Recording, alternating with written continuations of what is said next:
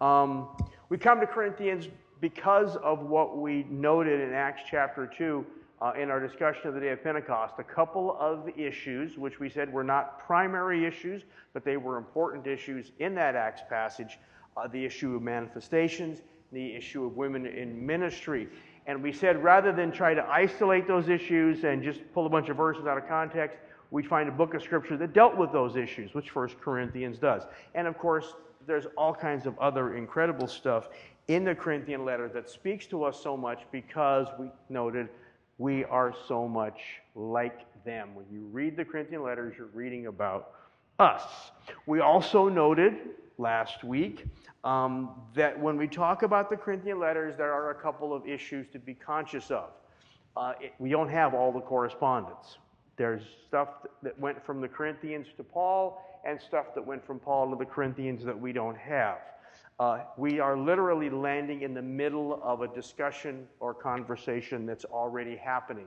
So we have to show some care, some caution, and make sure that we're taking the things that are written in the sense in which they are intended. It's a challenge, but it's a challenge that's worthwhile because the letters are so informative to our Christian walk. So, having said all that, recognizing the challenge, let's dive right in. So, 1 Corinthians chapter 1, we're going to start with just one verse, and then we're going to work through the rest of this first chapter.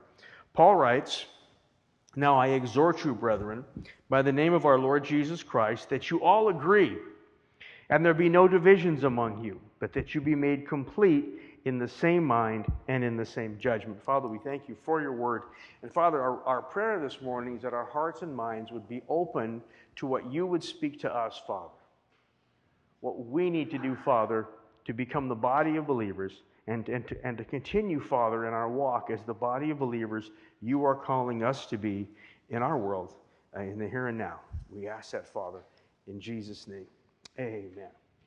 Now, I noted last week, and if you've read the Corinthian letters before, you know there is a lot of problems in this church. This is a church with serious issues. They had issues of moral conduct. They had issues of doctrine. They had issues of attitude. They had issues of relationship to leadership. If you ask the average person that knows their New Testament well, what's the most messed up church in the New Testament? They're likely to say the Corinthian church. But I should note, I may have said this last week, I should note, before we throw too many rocks at these people, they're still there. This church is still there. Almost every other church you read about in the New Testament, just due to the vicissitudes of history, is not there anymore, including some really good ones. Church in Philippi is a really good church. It's not there anymore, right? The city's not there anymore. This church is still there. They have continued for 2,000 years. Testimony to the grace of God. It's amazing, right? But we have to recognize this is a church with a whole lot of problems. Isn't it interesting that the first issue Paul talks about is division? The first issue he addresses is the matter of factions within the church. And I would suggest, based on the reading of the letter, that at least one of the reasons Paul goes to the issue of division in the church, factions in the church first, is because it is related directly to another issue, which is the root from which all the issues come. So Paul will use the issue of division to speak to the greater problem. In fact, as we walk through the second part of the chapter, it's all through the second part of the chapter, of the letter, the chapter, right? Division, it's such a huge issue. And anybody that's had that unfortunate experience of being in a church that's had a divisive issue, whatever it might be, maybe failure in leadership, whatever it might be, but had a really serious issue, the first thing that happens is you get two different factions, two different camps, on one side and the other. And that's not the worst of it, because if those factions become solidified, they become part of the character of the church. And as you try to move forward, every issue that arises, and it may be something as trivial as, what time are we going to stop serving coffee before something small, it gets seen through the matrix of those divisions, and those divisions just get worse and worse. So it's really something we need to speak to, because the division often becomes worse than the original problem that led to it, right? So let's see how Paul addresses this matter. It really does two things. First, he begins with the exhortation to unity. We've already read that, calling the people to unity. And then he tells them how to get there. And we're going to spend most of our time this morning on the how to get there. And the reason for that is, as you, I'm sure know, if you've been in the church long at all, you've heard how many sermons or messages on unity? And they usually consist of what? The need for unity, the importance of unity. Jesus prayed for unity, exhortation to unity, a browbeating because we're not unified, whatever. It's always on the motivational side. Seldom do we get the how-to side. In my 40-some years of being a believer, I've heard it once. We were asked to put on a youth camp at a resort town outside of Athens, and we decided to bring Joyce's brother and sister-in-law over to speak to the Greek youth. And Lisa, her sister-in-law, stood up and she said she was going to talk about unity, and my thought was, here we go again, and she just nailed it. One practical step after another for these young Greek adults to be able to walk in unity. I've never heard it since. We just don't hear the practical side of how we get there. And Paul does that here. So that's going to be our focus. We're going to focus on the second part, but we're going to talk about the first part too. The exhortation to unity. Paul says, now I exhort you, brethren, definitely an exhortation when he begins that way. I exhort you, brethren, by the name of our Lord Jesus Christ. Stop and think for just a moment what that means. When Paul says, I exhort you by the name of our Lord Jesus Christ, what's he doing? He is saying to the Corinthians, it is as Jesus himself is speaking to you. Right? He's not just, that's just a tagline. He said, I am coming to you in the authority that the Lord Jesus Christ has given to me as an apostle, and I am speaking to you. He cannot appeal to a higher authority. He cannot be any more emphatic than to say this, right? No authority, no cause, no power greater than the name of our Lord Jesus Christ. And he asked them two things, that you all agree. Literally, you all speak the same thing. Now, he does not mean that every word coming out of their mouth has to be the same and they can't have a difference of opinion. He's referring to what is said down in verse 12, where they all say, I am of Apollos, I am of Cephas, I am of, they list all these different names. And they say, that's the name of the group I belong to. Paul is telling them, stop announcing your divisions. Stop declaring them and letting them define you. We're all of one person, the Lord Jesus Christ. So that's what Paul's referring to in that first statement. And in the second statement, he says, there be no divisions among you. This is the word schismata, and it comes right in English as schism. And it means a tear. It's the word Jesus uses when he talks about, the change from one covenant to another, and no one takes an old garment that has a tear and puts a new unshrunk patch on it, because then when the patch shrinks, it tears the old garment and makes it worse. That's the word Jesus used. He used schisma for tear. And that's what a division in the body of Christ is. It's a rent in a piece of material. Now, modern fashion aside, normally, when clothing is torn, we stop wearing it, right? It's no longer useful. When a piece of cloth is torn, it's no longer whole. It's lost integrity. It's no longer one whole piece of cloth. And that's what schism does to the church. It's no longer it's no longer a whole church. It no longer has integrity. So Paul says, we don't want that. This, again, not a simple difference of opinion. These are issues which have effectively caused the church to lose its sense of wholeness, its sense of oneness, its sense of integrity. Paul says, I exhort you by the name of our Lord, don't let that happen. That's the exhortation side. It's emphatic, it's short, it's to the point. But what's the answer? Well, verse 10 continues with the answer. That you may be made complete in the same mind and the same judgment. This apparently simple statement is extraordinary. This is an incredible statement. To be made complete. This is a case where the King James translation is probably the best. It says that you might be perfectly joined together. How many of you like stepping into the Amish furniture store and just staring at the beautiful woodwork, right? Or any place where I love beautiful woodwork. My dad was a woodshop teacher. I've talked about this before. And his ability to craft things out of wood always amazed me. We still have a couple pieces of furniture that he did. And I just am amazed to see how one piece of wood, when handled by a craftsman, blends into another. And the joinery is perfect.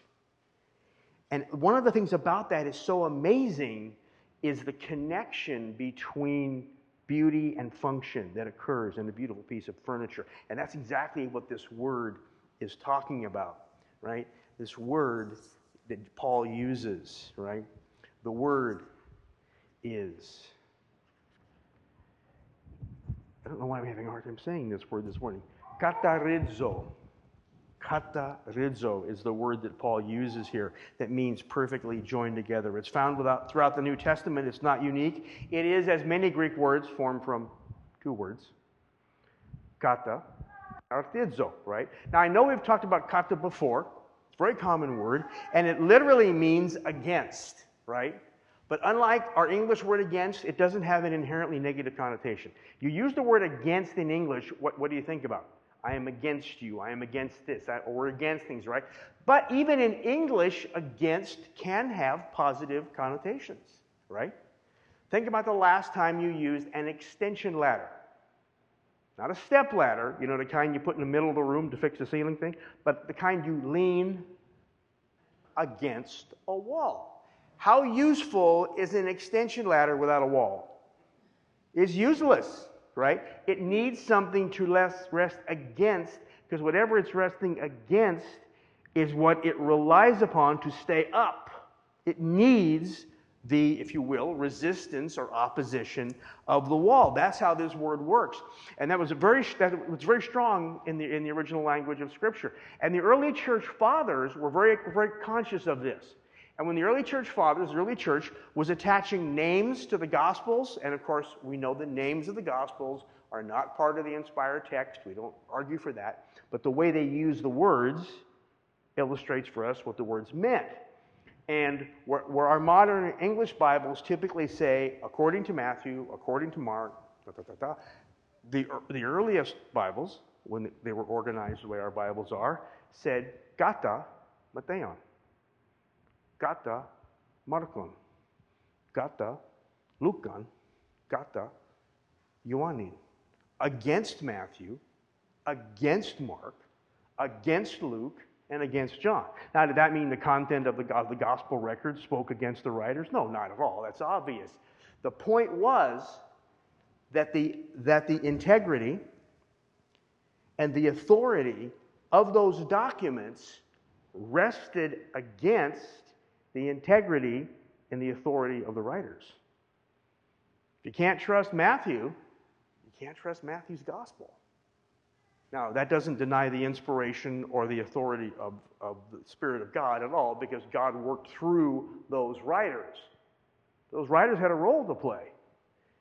And that role was to add their integrity to the writing of the work. And so those gospels rest against those writers, right? That's kata, against something, relying on something. The word artizo is a verb. It means to finish or complete, to make something right. Not right in a moral sense, but in a functional sense, right? And that's, well, again, I like the picture of a piece of furniture, right? Very, very practical, right? It comes from a much older word, the word artios, right? Which is the root from which our English word art comes. So the idea of that which is visually pleasing, that which is beautiful, is woven into this otherwise entirely practical word, right? It's all about making things functional and at the same time making them beautiful. Both the verb artizo and artios have a visual or sensory element, right? The point being that the work that is done is both functional and visually appealing. And a really good example of this is in Matthew chapter 4 and Mark chapter 1, when Jesus is walking along the beach and he finds the sons of Zebedee doing what? Mending their nets. This is the word that's used for mending their nets, right? They are What is more practical than a net? A fisherman's net. What is more functional than that? It has one purpose for its existence in this world. That is to catch fish. Absolutely practical. But if you ever watch somebody that's good at mending a net, you want to tell me it's not art? In fact, I did just a little bit of research. It's interesting, in the last few years, the Tsimshian Nation in southeast Alaska put on a seminar teaching, and here was the title, The Art of Net Mending, specifically because their young fishermen have lost the art. Interestingly, a couple of years later, in Nova Scotia, the same class was taught. So I'll be all the way from one side to the other, right? Where nets are used, the art of net mending. And if you've ever looked at a properly mended net, you know that you have to look hard to find the mending. When it's done by a good net mender, the repair blends perfectly in with the existing work. So there's both functionality and beauty, right? So when we're facing a divisive matter in the church, understanding these things, exactly how do we respond?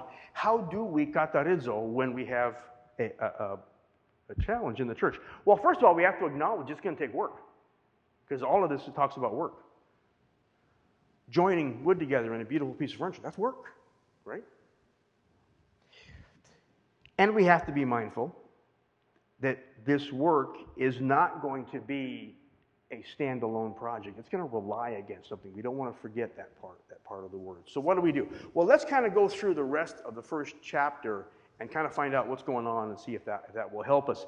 In the verses that follow 10 immediately, 11 through 17 explain in depth the causes of the division. And it's all about people and names and people attaching all kinds of importance to whoever's doctrine they followed, or literally whoever's style of preaching. That it didn't, people did get all excited about names, and that resulted in disunity. And then in verse 18, Paul offers the truth, the essential truth, upon which the work of restoring can rest. So he's established the problem, now he's giving them what they need to do. And he says this in verse 18, "For the word of the cross is to those who are perishing foolishness, but to us who are being saved," notice he speaks of them as one group. To those of us who are, I don't care which one of these subgroups you're in, which one of these divisions you're in, which one of these aforementioned preachers you're following, to us who are being saved, it is the power of God. See, that's the first step. Recognize the unity that we share through the cross. Paul's response to disunity wasn't to try to convince them of the importance of unity, to continue to exhort them towards unity, or to browbeat them about their disunity, but to point them to the one thing they all shared, the one thing they all had in common, the cross of Christ. The cross of Christ.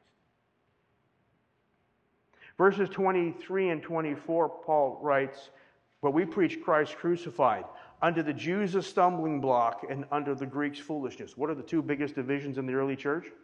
Greeks, Jews and Gentiles, right?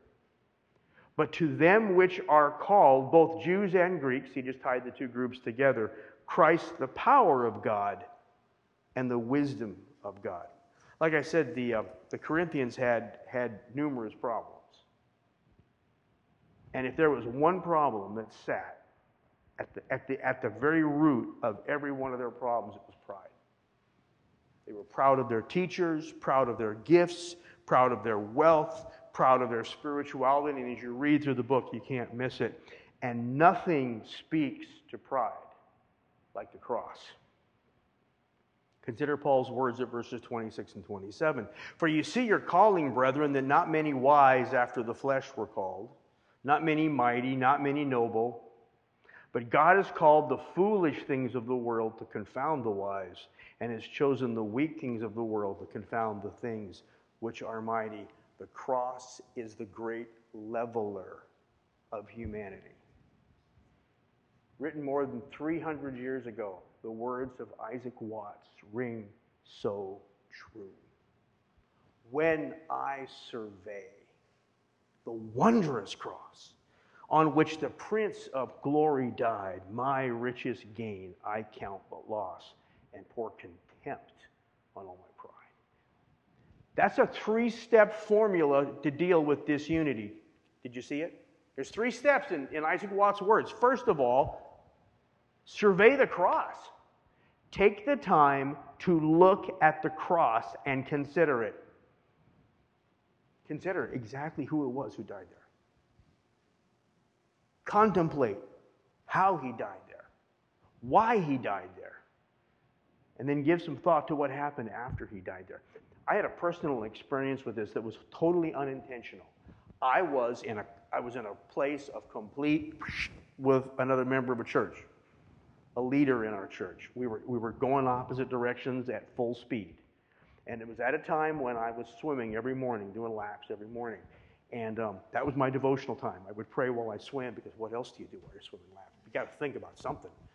And so that was the time I would pray, was going back. Well, what's at both ends of the pool? Crosses, right? And as I was doing lap after lap, I would look at that cross. And I actually found myself praying the guy's name, Lord, he really needs to see the cross. Get his attitude right. Do I have to tell you what the Lord said to me? Right? Wrong? No, I had to, right? Not because I was wrong and he was right, but I'm not responsible for him. I'm not responsible for him. I'm responsible for my attitude. And that workout ended a little prematurely, but I had to do it. I had to survey the cross, right? The second step is to take our greatest gain. That thing we take the greatest measure of self-satisfaction in. That thing that when people talk to you about, and they're not being bad, they're being complimentary. When people are saying good things about you, what do they say about you? Take that thing. Take that thing that brings praise to you and count it but loss. And that is really, really hard. But Paul did. Hear Paul's words in Philippians. But whatever things were gained to me, those things I have counted as loss for the sake of Christ. Not just as loss, but as loss for the sake of Christ. More than that, I count all things to be loss in view of the surpassing value of knowing Christ Jesus my Lord, for whom I have suffered the loss of all things and count them but rubbish. So Paul took everything he had accomplished, all of his academics, all of his reputation, all of his pride and his religion. He took everything, and he had a lot. Paul had a lot going for him. He was the up-and-coming star in the Pharisaical world.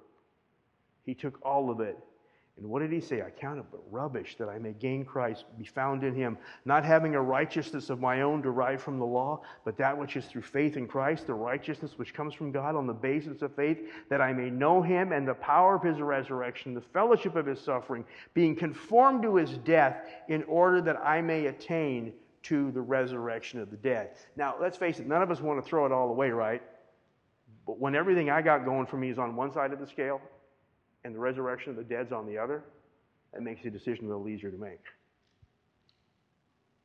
Paul said, that I may attain the resurrection. Paul had spent some time surveying the cross, and he had counted some things as loss. And this is a deliberate act. It's difficult because our pride is so subtle, it is so clever, it's so devious, it finds so many ways to sneak back in. It may be a simple compliment from a friend. It may just be a really good day at work. And if we're not careful, it sneaks back in. Finally, Isaac Watts tells us to pour contempt on that evil thing we call pride. Treat it as the foul thing it is. And this is a deliberate act. It's not just an idea or theological position or attitude. And the way to do it is to be sensitive to our thoughts and motives. Even the things I do ostensibly for good reasons. Is there room there for a little self-promotion? You know? Even the things I say that are complimentary of others or other things. Is there there's some words there that maybe you want to draw some praise to myself? No. Where there is pride, pour contempt on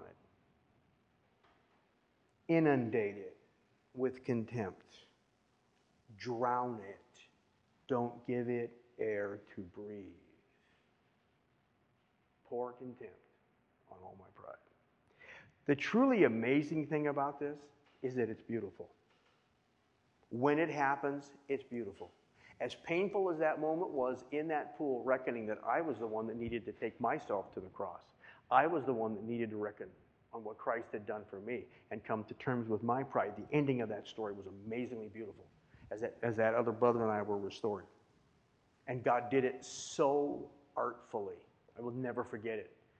God was able to heal that division, restore the two of us to fellowship in a crowded room full of people, and none of them knew what was going on. None of them even caught it. None of them even saw it. It's amazing. So beautiful. God's artwork. And of course, there is that part of it. We play only the smallest part in this. Our part's essential. We have to do our part. But it's the smallest part. When Paul said that you may be made complete, who's doing the making?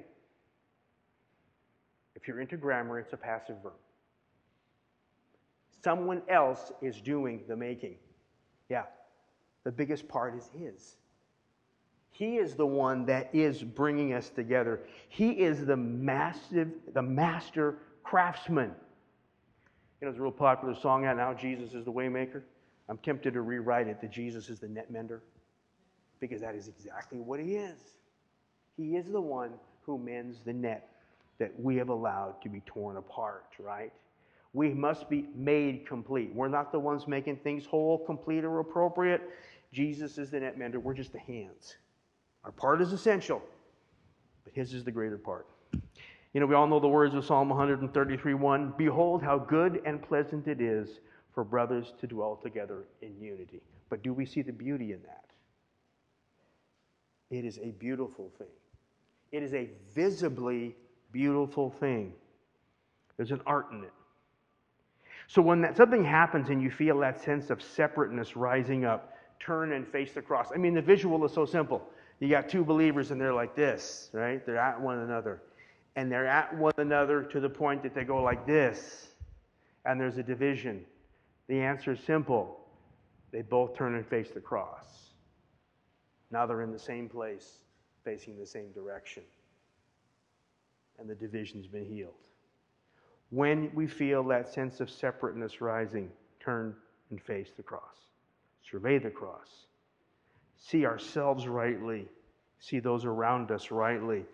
That means seeing ourselves wholly as objects of his grace and mercy. It means seeing others as equally recipients of his grace and mercy. And allowing ourselves and others to walk and grow and develop in his grace and mercy. And as the parts are knit together, both functionally, that we might function as a body of believers, and relationally, and the beauty of that takes place, the hands of the craftsman will be so easy to see. Not only by us, but by a world that's watching us. Father, thank you for your word as Paul just begins to dive into this. Father, I can only imagine what Paul was thinking when he sat down and thought to himself, how in the world am I going to write to these people? They have got so many problems, except to know that Paul was cognizant of his own issues. And writing out of that own experience, the weakness and the pride of his own experience, he was able to speak to their issues. And Father, I pray, Lord, our prayer this morning is really simple, that we be faithful to do our part of the job, because we know beyond a doubt you will do yours. Help us, we pray, to that end in Jesus' name. Amen. Let's stand and worship the Lord this morning.